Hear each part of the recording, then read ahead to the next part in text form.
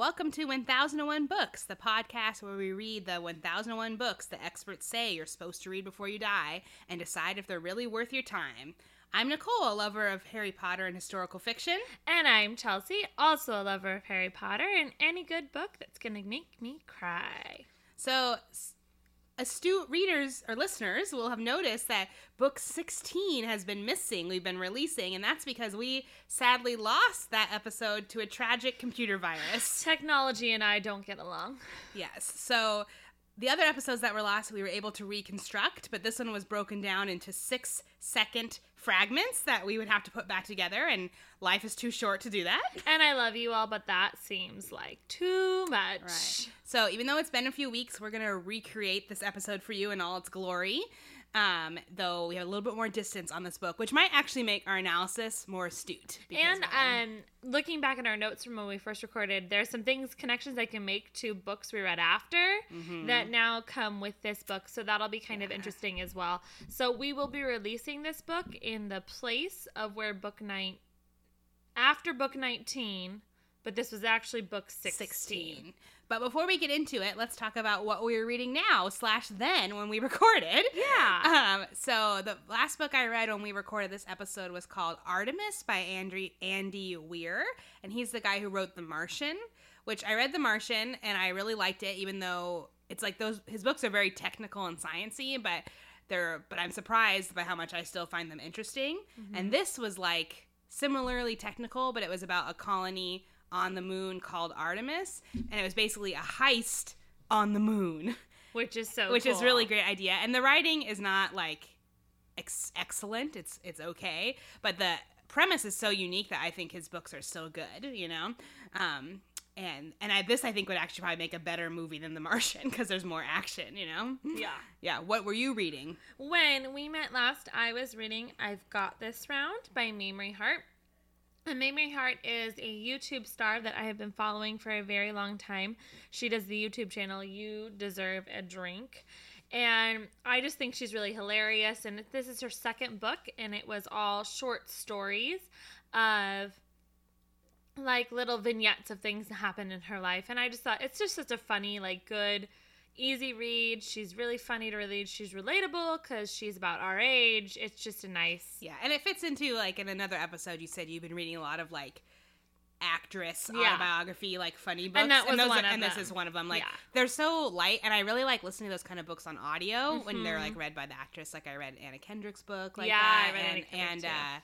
Lauren Graham's book, like, recently, and they're just light and silly, though I still think the best one in that genre I've ever read is Bossy Pants by Amy love Poehler. Bossy That one's Pants. more funny than any of the other ones. Well, it's just, I love Amy. Or not Amy Poehler, Tina Fey. Did Tina I say Fey. Amy Poehler? You said Amy Poehler. Is called Yes Please, which I've also read and it's good, but Tina Fey's is better. Tina Fey's is the best one. Yeah. But what we read for this episode was If This Is a Man by Primo Levi. And it was published in 1958 in Italian and then translated in 1969. It is also part of a trilogy of books about this author's duology of books about this author's experience during the Holocaust. If This Is a Man directly follows what happened to him in the concentration camps, and The Truce, which is the follow-up, follows his journey kind of back to where he ends up after the concentration camps. We did not read that. I do plan on reading it. Yeah, both of our copies have both books in one binding, and I think it would be worth a read, but neither of us have picked it up. Yeah, now it's been several weeks since we first read this. I still, though, I intend to. I just haven't. Yeah. And this book, actually, notably, since we're talking about it, after we've read it a while ago, I've read multiple Holocaust books or picked up multiple Holocaust books since, just because it got me back into it. Which those are usually good crying books, so it's right in your wheelhouse. My alley. Yeah. But when you were reading this book after you finished it, what was the one word that you thought you would describe this book? So I went with a phrase, which is, which was a direct quote from the book, which I'll share later, which is strangers are enemies. What was your one word? My one word was hopeful despair. And so this book, just for our quick plot, just a heads up, we kind of already talked about it. There's not really any there's not really any spoilers in this book. So if you listen in, you're not really going to have it spoiled for you because it's an autobiography, the author survived the Holocaust. Right. And it's about concentration camps. I think you kind of get the gist. But the quick plot is just that it's one man's memoir about his life in the concentration camps and how he survived during World War II. Right. So Primo was an Italian Jew. He went into Auschwitz. Yes. Yeah, into Auschwitz for a while. He survived for like 2 years or so before being liberated, and so this book covers that whole period. He survived because he happened to be in the hospital wing when they led people off on death marches. Right. So when the Germans got afraid that people were coming, the Allies were coming, a lot of the camps, they like took everyone who could walk and made them walk, until they dropped dead, trying to get them closer to the center of Germany where the front was, like keep them behind the front. But then he was in the hospital, so everyone who was sick, they just left behind. So he had like typhus or something, and so he stayed, and then that actually saved his life because who knows what would have happened if he'd been on the march. that was actually the thing that saved him, which is just so interesting to me. So one thing I think is really profound about this book is that he wrote this so soon after the war. A lot of other memoir-y, like nonfiction books about the Holocaust, I feel like were written much later. Or like when I went to the Holocaust Museum in Washington, D.C., we got to hear from a survivor. And so you're just hearing them reflecting on it, 50, 60 years later as an older person. And this is like still very fresh. And so it really feels like he wrote this book for himself to process his own emotions, as well as wanting to have the story told and remembered, which makes it really powerful. And we've said on the podcast before that we both are like huge fans of World War II fiction, and so when we drew this book and once we realized what it was, we were really excited about it because this is like right there for us. It's what the kind of books we love to read, and I never heard of this one before.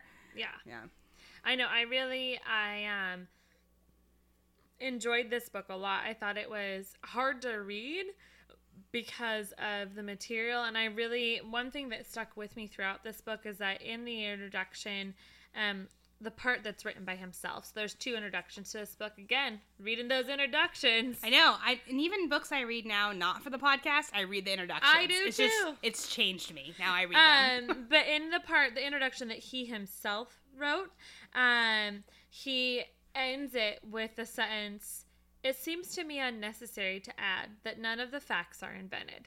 And I just think that stuck with me for this whole book, because what I remember even weeks later is that it was just laid out. So like this happened, and then it was very blunt. It was very blunt. And then this happened, and it wasn't dwelling on it. It wasn't trying to sensationalize it. It was like, no, this straight up just happened.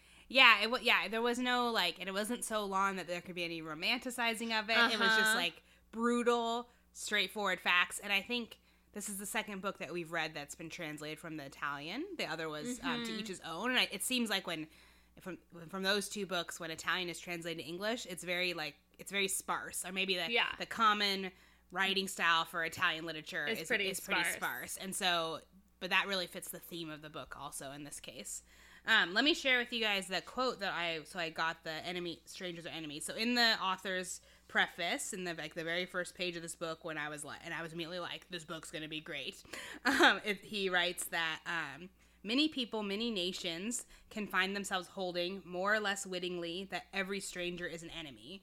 For the most part, this conviction lies deep down like some latent infection, and it portrays itself only in random, disconnected acts and does not lie at the base of a system of reason. But when this does come about, when the unspoken dogma becomes the major premise, then at the end of the chain, there is the lager, or the concentration camp. Here is the product of a conception of the world carried rigorously to its logical conclusion, so as long as the conception subsists, the conclusion remains to threaten us. The story of the death camp should be understood by everyone as a sinister alarm signal. So I love I think it's really true, the idea that I think now World War II, like the World War II generation is like in our lifetime, everyone who is involved in it will die soon, in the next 10, 15 years. Yeah. We'll see that happen. And so it feels far away. Those camps feel distant, but I think the idea that the underlying like ideology that caused those camps is still very much present in our world. And so we'd be kidding ourselves to say it's not a possibility that it could happen again, right? Yeah. And so, yes, of course, it's important to remember the camps, remember the suffering, but then someone who cares about that should equally be dedicating themselves to eradicating the philosophy that leads to a situation like the camps. Well, and it kind of links to, we're a little quote heavy here in the beginning, but it kind of links to my favorite quote in this book, and I think we maybe touched on this in our Witness episode, but I'm not quite positive because it actually kind of ties back into our book, The Witness, that you're now hearing after we record this, but we hadn't yet read when we first recorded this, is a quote that, "Even in this place one can survive, and therefore one must want to survive, to tell the story, to bear witness, and that to survive we must force ourselves to save at least the skeleton, the scaffolding, the form of civilization." And I just like that idea, like, those people who survived the Holocaust, he really felt, it seemed like in his writing it comes across, that their job, by surviving, their job was to bear witness to what happened and to speak to it. And that because throughout the story he talks basically about how in the camps the people basically, they were each other's enemies. You could only really save yourselves, but that didn't make you not human anymore because it was a survival mechanism. Right. So he talks about how like if someone left their bowl, you would take it. Like you had to hold on to your possessions. If someone, you wouldn't share the little bit of extra food that you found, right? It was cutthroat. But that was like, there was nothing wrong with that. Anyone would do that in that situation, but it didn't dehumanize them. It didn't mean that they were animals. And like that, I think that when he's saying that you have to save at least the skeleton, the scaffolding, that idea that once you are saved, you're not going to continue that behavior is like that scaffolding that you save, that ability to drag yourself back out of it. Yeah. And really be a witness for what happened without, being mired in guilt or losing your humanity forever kind of thing. Right. And so I enjoy the idea of how when people go through trauma, a way to find, not enjoy the idea because it's trauma, but like I find some sort of peace in the idea that when you go through trauma, that gives you the ability to be a witness for making sure that doesn't happen again. Yeah. And I think it's apparent that the author, that's how he's trying to process his pain, which is really powerful. And it kind of seems like at the beginning, he arrives at the camp with a group of Italian Jews, all from his region. He was like fighting the resistance, and he gets captured. And when they find out he's a Jew rather than some sort of political prisoner, or he goes to the concentration camp. But there's all these people from his region, and they kind of stick together as a group because they share a language. And some people die right away, and I feel like he kind of implies that a lot of that is also like from despair, that like the disease and the lack of food and the hard labor, like if you have lost your sense of hope, it's going to get you faster. It doesn't mean that if you have that hope that you'll survive, and it doesn't mean that everyone who died didn't have it, but that in a small way that the people who were just like, who immediately thought there's no way I'm going to survive this, didn't survive. Yeah, it was a mindset thing because there wasn't much to keep you alive except for the idea that there was something to keep you alive. Yeah, that this wasn't the whole world. The whole world wasn't this evil. It kind of reminds me of like when I very first found out that my grandpa had cancer, I like the next day I got the flu, just like immediately. Your body just and it was like down. I must have been exposed to the flu before that, right? Like, but it's just like we process, like there's some emotions that we process so physically, and like recently another friend, someone she knew committed suicide, and then she got pneumonia like 2 days later. It's yeah. Teachers always joke that you get to summer break and you get like deathly ill for like a week. Yeah, because your body's just like, okay, we're good. Yeah, now I have time for this now. I can be sick. Yeah. Or sometimes it doesn't when you don't have time for it as a reaction, like kind of what you were saying. Yeah. He does say, we were 96 when we arrived, we the Italians of the convoy, 1,700 100,700, blah, blah, some number. Only 29 of us survived until October of these 8 witness election. We are now 21 and winter has hardly begun. Yeah. And so that is also something I appreciated was in this novel, because he's so direct, it's like, it makes it so much more stark that all these people did really perish, and that those were people who had lives and families and loves and cares, and that they're just gone. Yeah. And I think that the circumstances that lead to the camps, like, it's easy to believe that they're far from our time, but I've noticed a lot since our current president has been president that there's been lots of, memes and stuff about, like, oh, this thing that Hitler said and this thing that Trump has said.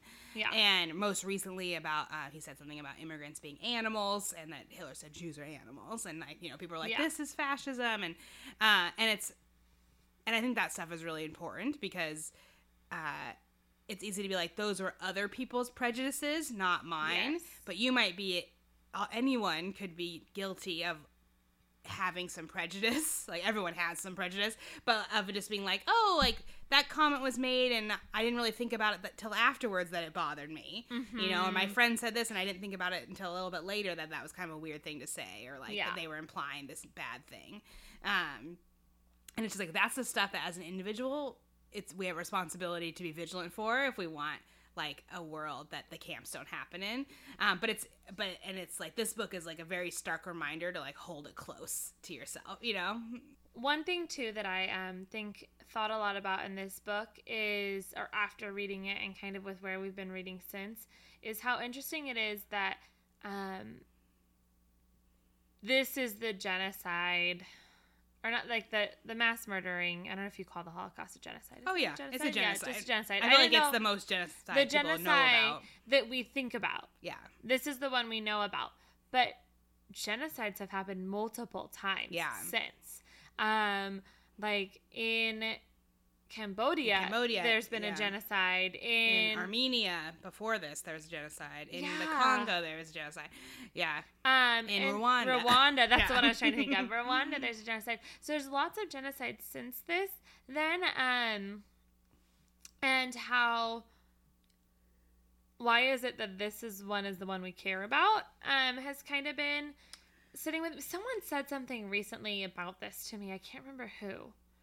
Or I heard an article about, like, why... Was it me? Because I think it was on a podcast episode. Oh, maybe it was. When I talked about how in Trevor Noah's book, Born a Crime, he talks about... Yes. This was in the episode we most recently released as of this recording about the River Between, about how, like, Hitler counted the people that were killed. Yes, and so we have a better sense of it. But maybe even more people died, like, in the Congo when the Belgians were killing people to harvest rubber.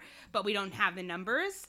And so I think that's part of it, and I think some of it is, like, racism, that we identify with it more, and that culturally. So I lived in Cambodia for a year, and so I learned a lot about the killing fields and the Civil War there. A lot. I read a lot of books about it that year, and I went to museums, and I talked to people, and I got to talk to my host family. Like, my host parents were alive then, right? And they were forced to get married by the Khmer Rouge, because they did that. They just, like, lined people up to, like, and you have to get married, to increase their numbers.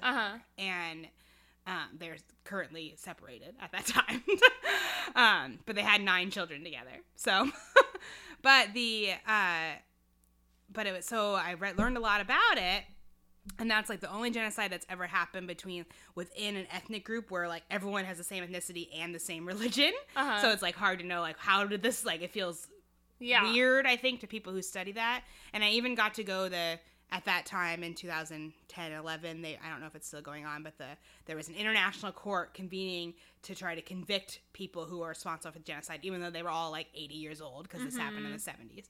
But I got to go to one of the sessions where they were hearing testimonies, and there was all, like, hundreds of, like, lawyers and judges and all this, like, translation happening. It was really crazy. And all the lawyers had, like, done this in Rwanda, and now they were doing it here. This was, like, their career. They went around to, like, judge about genocide. It was crazy. Like, how do you get into that? What a depressing career, I know. too.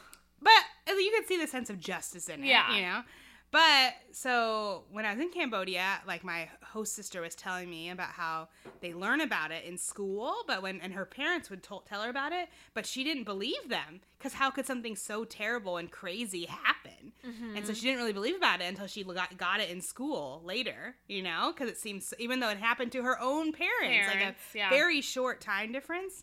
And then like in the time when this is happening, my mom was in college, and so you would think, oh, on college campuses, you're paying attention to the world. And she said that there was no news at that time about what was happening, And so it is interesting how we cover it. But, the point I was trying to make was that in Cambodia, vaguely in general, culturally, when something bad happens, the response would be to just not talk about it, because by talking about it, you're inviting like it to happen again. You're inviting bad spirits for it to happen again. But I think in Western and American culture, for sure, we want to talk about it. Let's memorialize it so it never happens again. And I think in the Holocaust, that comes from more of a European tradition, that let's memorialize it. So we've memorialized it, and we talk about it in the West, and so I think that's part of it.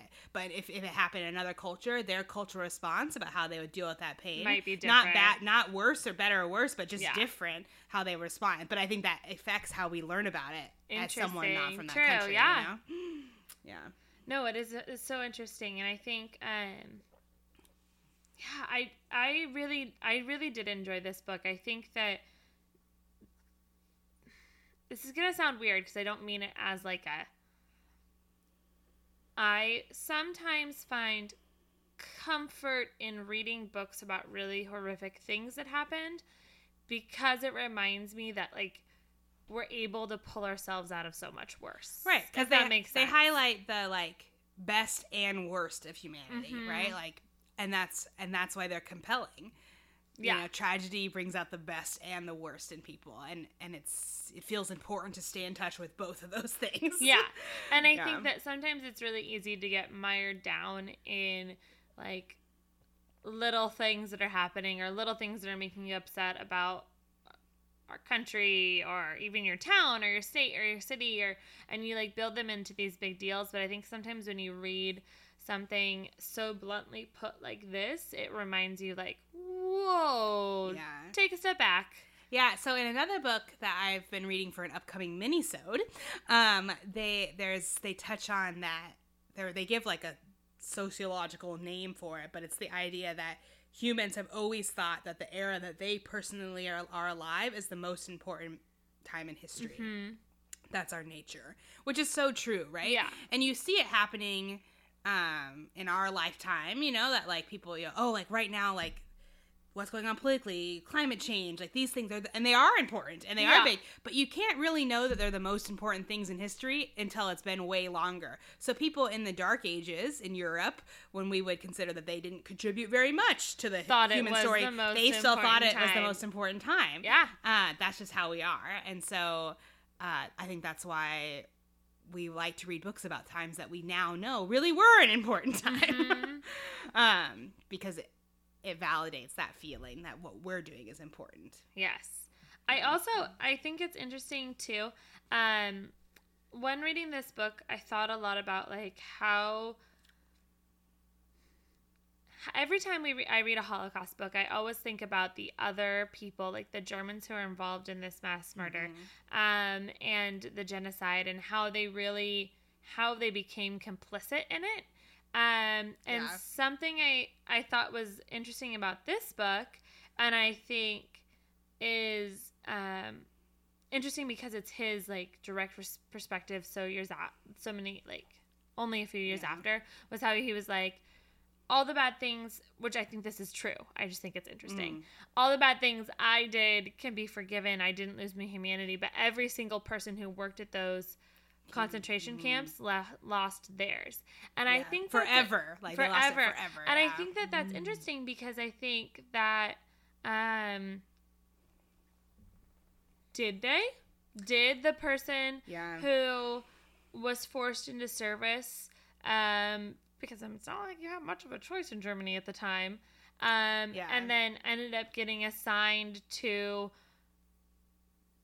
taking people's clothing. Did he lose his humanity forever? Yeah. And so I thought that was interesting. And I said earlier, I think it's true because I think that I don't have a right to take away that truth from people who suffered in the Holocaust. If they think those people they get to decide. They get to tell their own story, yeah. But I thought that was interesting, like what constitutes actually losing your humanity and what decides whether or not you were forced into something. Because to Primo, like, they were forced into stealing things in Auschwitz to stay alive because it is what you had to do. Mm-hmm. But then and I'm not talking like the big names, like to an average worker who was enlisted in Germany, did they feel like that's what they had to do? Right. Well, I think it's so interesting. Well, it's like in fiction, like in The Book Thief, right? The orphan girl goes to stay with this like working class German family who they're not fighting the war. They're just trying to live their lives in their little village. And were they complicit? You know, it's really, I think, and I mean, and I'm sure there was real people like that. That's fiction, but it is interesting. I feel like when I think about the present and I feel like, you know, okay, like this issue I care about, it's very important for me to be like speaking up and giving money and trying to learn all I can about whatever issue X, you know? And in that way, I'm trying to not be complicit so that if things spiral down in the most like dystopian way that I can imagine our current present becoming, if that happened, which who knows, you know, I'm doing these things now so I won't feel complicit if it happens. And I think, if that dystopian thing happened, I'd have to like sacrifice myself in some way, you know, to prove that like I have the moral high ground. But like, which book did we read where we're like, waiting for the dark, waiting for the light? Most people just kind of hunker down and you survive it. And you can't judge people for doing that. Yeah. It's the most human response, I think, because our ultimate, to survive is like our base instinct. And so when you think about random civilians in Germany, it is hard to say because you gotta get caught up in the spirit of your times, you know? But that's different than like killing people at a concentration camp. Yeah, no, that's different. I was more like thinking of like people, like that's why I said the clothing job, not like, but like it's interesting because I wonder sometimes, like, it's easy to look back now and say, were they complicit, were they not? We don't really have an answer. Yeah. If 50 years from now, will people who are looking back on U.S. history say all the U.S. citizens were complicit in our mass shootings? All the U.S. citizens were complicit in our racism. Yeah. And so how do we judge what that is? Yeah. And how do we look at that? Because I don't. Yeah, it's so interesting. I don't know what that means for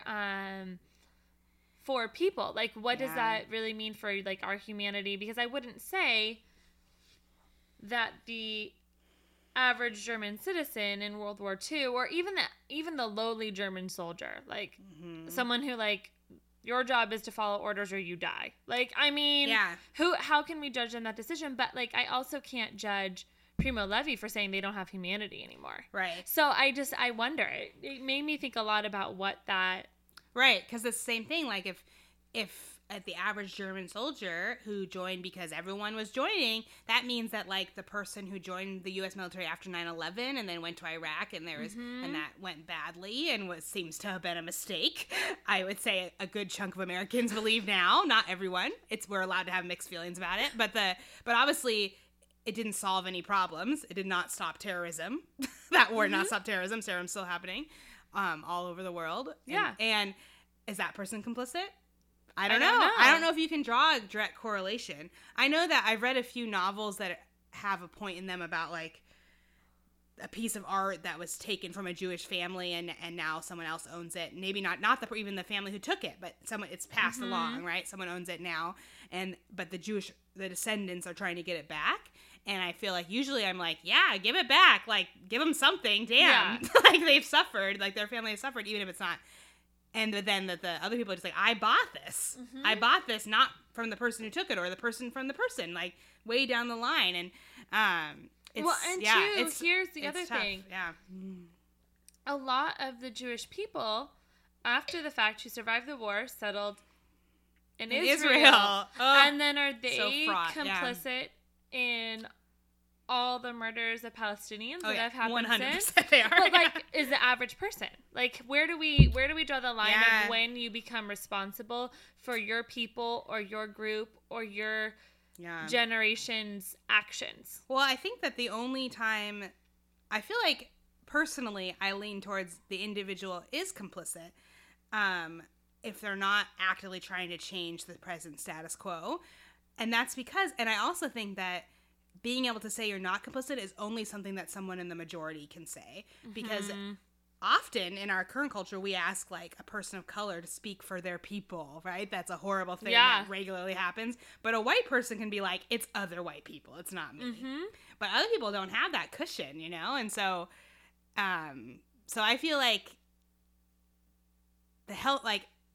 in my imagination, after World War II ended and Germany lost, the healthiest thing, and I don't know if they did this, but the healthiest thing that Germans could have done is like some public form of repentance, a reparation in some way, like even if that's just like an art piece or like a ceremony of some kind, or like a day of remembrance where we remember how we, you know, because I think that's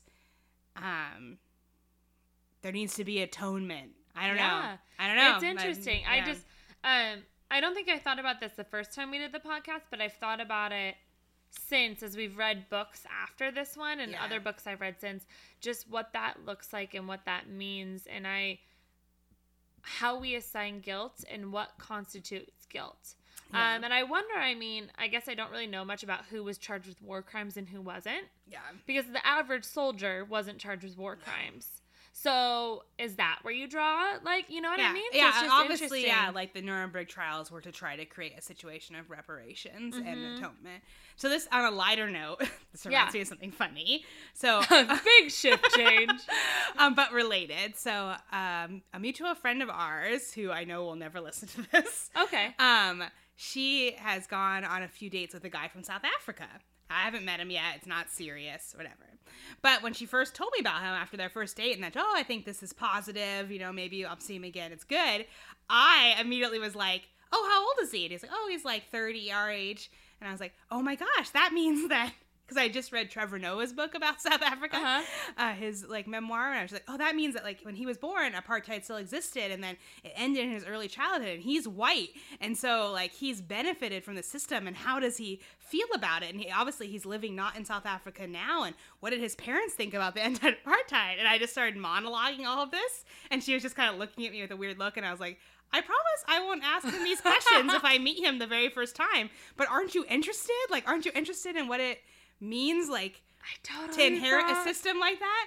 And she was just kind of like, no. And I was like, I realized it would sound like I was accusing him of being racist, but I would only want to date him if he had really processed how he'd benefited from a system of privilege, one of the most severe system of privileges that's ever existed in the history of the world. Like, it's crazy. I find it so interesting. A system of privilege that is even more extreme than ours, which is so, because it was more overt than ours. Ours might have the same type of consequences, but they're not as overt. Yeah. It's interesting. Yeah. I definitely thought the same thing, and this is she said she was dating someone who was South African, and I immediately in my head thought of like a black South African. Because that's the majority. And then I was like kind of jarred when I was like, he's a white South African.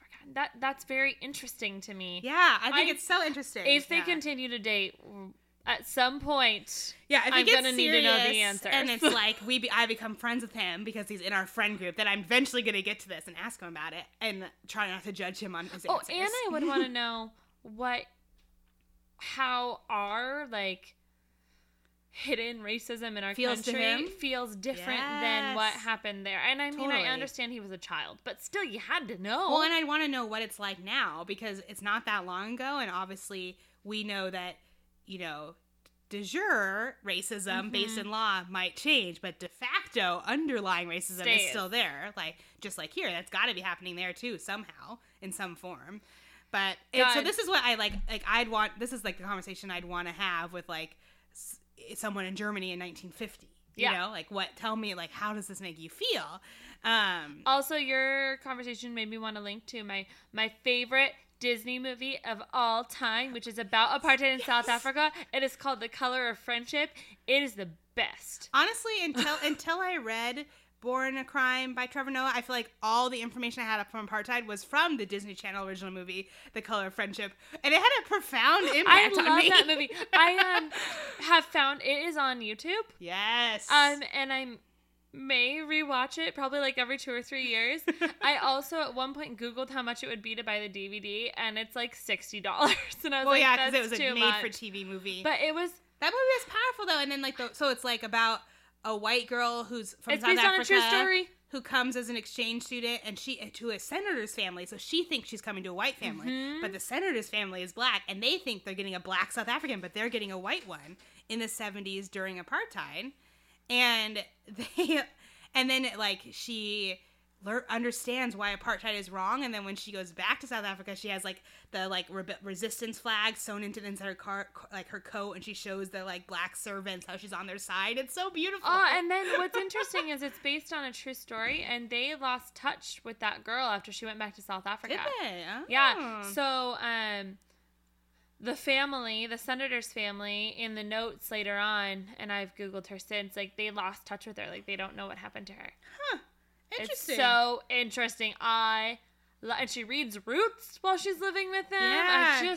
It's like during, like, it's in the 70s, so it's like right after the Civil Rights Movement and like a time of extreme change in the U.S. still. God. Like, it's really great. I wonder if I would love it as much. I haven't watched it probably in like 3 or 4 years, but we should probably watch it. We should probably watch it. I love that movie. I wonder if it's on like Amazon Prime or something, because they have like some weird old movies on there. So good. Anyways, I feel like we can wrap up our discussion. Obviously, we love this book. It was on the list. Thought provoking. We put it on the list. Should it be on the list? Should it be a book you read before you die? Yes.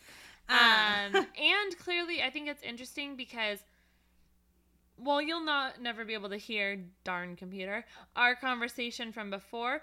Our conversation already has morphed based on the books we've read since, which I find so interesting. Yeah. I love how much the things we're taking from these novels kind of shift and change as we keep going forward. Yeah, so basically reading is life-changing, and you should do it. You should read books.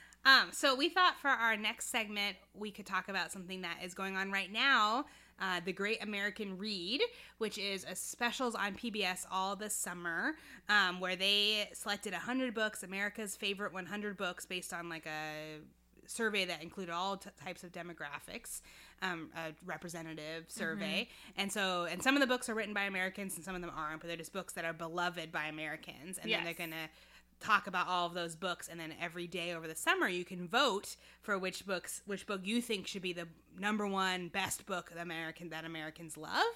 And I watched the first episode as of this recording, premiered this week, and I watched the first half of it or so. But we both took the quiz online. It's interesting. There's definitely some overlap from this list. But there's also more popular literature on there. Yeah, because it's just favorite novels. Yes. So, and there's also some children's books on there, which are not necessarily on our list. Yes. And so I had read 54 out of the 100. I had read 42. I think I caught all of them that I had read, but I'm not positive. Were there any books in there you hadn't heard of at all? Because there was for me. There were a couple. Colson Whitehead, I've heard of him before, but I hadn't heard of The Intuitionist. He's the guy who wrote The Underground Railroad. Yeah, I've heard of him. But I didn't know he had that other book. There was another one, A Separate Piece. I hadn't heard of that. Yeah, there's probably 10 or so that I'd never heard of. Most of the ones I hadn't heard of, I've heard of their author before. Right. So, like, Larry McMurdy is on here, and I know I've heard of, I can picture a book he's written in my head, but the book on here is Lonesome Dove, and that's not the one I can picture. Oh, which I have attempted to read Lonesome Dove and failed at reading it. So, I didn't like it. So, yeah, and let's see what else. A lot of these I have read. There's some that are definitely on my TBR, like Americana by Chimamanda Ngozi Adichie. I haven't read that.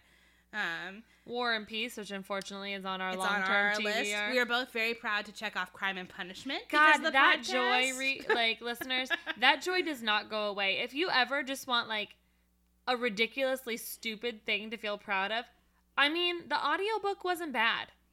Yeah, and it makes you, if you're a very active reader, it's very satisfying because it's literally on every book list that you can imagine. And you're just like, yes. I feel like I'm going to have the same amount of joy for War and Peace. Oh, for sure. Yes, that's read it. That's like a reader's bucket list item. I'm really surprised that the John Green book on here is Looking for Alaska because I thought that one was not good. Oh, I don't think I marked that one when I went through.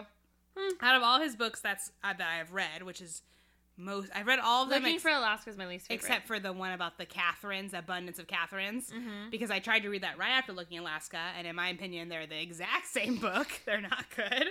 Neither of them are very good. I'm wondering if I marked all the books. I feel like I didn't see some of these. There's some that are classics that I've always intended to read but not read, like Rebecca by Daphne du Maurier. Is that on our list? I wonder. I think it is. And then and then the modern ones like Harry Potter's on there and the Hunger Games. And there's some more Twilight's on there, which I'm ashamed to say I had to mark off. Well, yes, but at the time when we read that, it was cool. It's just not cool now. No, I'm surprised it's on there because I feel like it's on there because people voted this is the book that got me into reading 10 years ago, and that's why it's on there because it has not stood the test of time. Nobody is into that anymore. Does anybody really love that book anymore? No, I feel like people hope not. Some other podcast I was listening to, apparently one of the people on it is really into it, and they pranked her by pretending that Stephenie Meyer had called the podcast and left a message on their voicemail. That's funny. It was really hilarious. But overall, I think this is a good list. It definitely has a lot of our favorite books on there. Right. A Tree Grows in Brooklyn, an Agatha Christie book, Beloved by Toni Morrison. Definitely books I think. And it has some pretty accessible books too. The Giver is an easy, accessible book. Narnia was on here. Yeah. Have you ever heard of the Clan of the Cave Bear? I have, actually. I didn't realize I had until after you submit your scores on this list. It shows you the picture, and then I recognized the picture. Oh. And I was like, oh, I've heard of it. Haven't read it, though. Also, great that was on here was the Left Behind series, which that's the first books you and I ever shared back and forth and read together. We read the children's ones and the adult ones. Yeah, so special.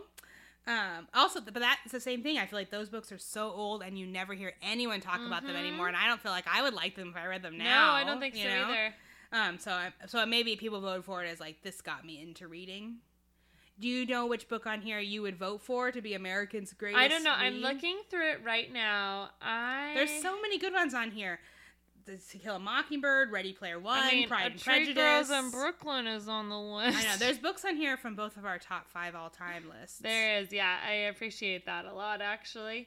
Honestly, when I first saw this list, I was like, why didn't we pick a list of 100 books to read for the podcast? I thought about that. Oh my gosh. Someone on Instagram that we follow, meaning I follow because I run the Instagram page, had posted a stack of books about literary books. So it was the 1001 Books list, and then there was another book that was called Literature That Changed the World, and then there was another one that was 100 literature books to read or something. And I was I googled them and I was we don't need more books about books. No.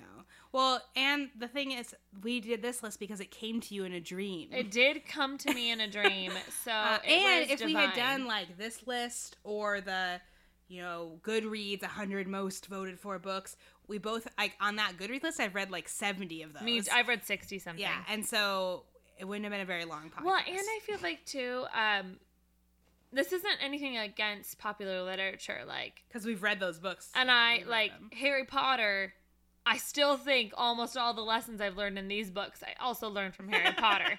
I'm just saying. True. Maybe not about communism. Maybe not the racism ones, because they're not super diverse. Well, but the mudblood, pureblood thing. Their version of racism in the stories. Their allegory for racism. But I think there's something powerful in reading books we haven't heard of and finding something in them, which those lists wouldn't have given us that much of that, because most of those books I'd at least heard of the author or the book itself. That's true. Yeah, I feel like it's more exciting, even if it's less interesting to listen to, maybe, but it's more exciting for us to read books that are totally unknown to us and to discover new authors and new parts of the world and new stories. And something that I'm really enjoying, too, about now that we have a decent amount of episodes out, is looking at which books have people listening to them. Yeah. And I think it's funny that sometimes it's books that I'm like, that's not even a famous book. Yeah, some of them, like our Crime and Punishment episode, which I think is like one of my favorite episodes that we recorded, doesn't have that many listens. But it's also because nobody else wants to read that either. So I think that that's interesting, and we'll talk about that in an episode that you'll hear in the future. We kind of review some of our books and stuff, but I'm enjoying that a lot about this. Yeah. So it'll be interesting. We'll definitely have to see what book America votes for by the end of the summer. I think it ends on September 4th. And part of me was like, oh, I'm going to try to read books from this list this summer. And then I was like, wait, a lot of these books are already on our list, and I can't have another book list that I'm reading from. What we could do is we could choose one from this list and do a mini-sode about it, and do a mini-sode that's not on our list, but that's on theirs. That'd be a good mini-sode. Yeah, well, write that down. Yeah, that's good. So maybe we will choose one of the books from the popular 100 books from America and do a mini-sode. Yes. All right. Well, listeners, so this was our book 16. You're going to get this right before book 20. And so we'll see you for book 20. Yes, which we can remind you is Titus Grown. If you are a listener who listens to every episode, you've already know that. And we chose it on the last one, but it is Titus Grown that is coming up next. Yes, and you can find us on Instagram, Twitter, and Facebook at 1001 Books Pod, and on Litzy at 1001 Books Podcast. And you can also email us at 1001bookspodcast@gmail.com. And we will see you next time. Until then, happy reading!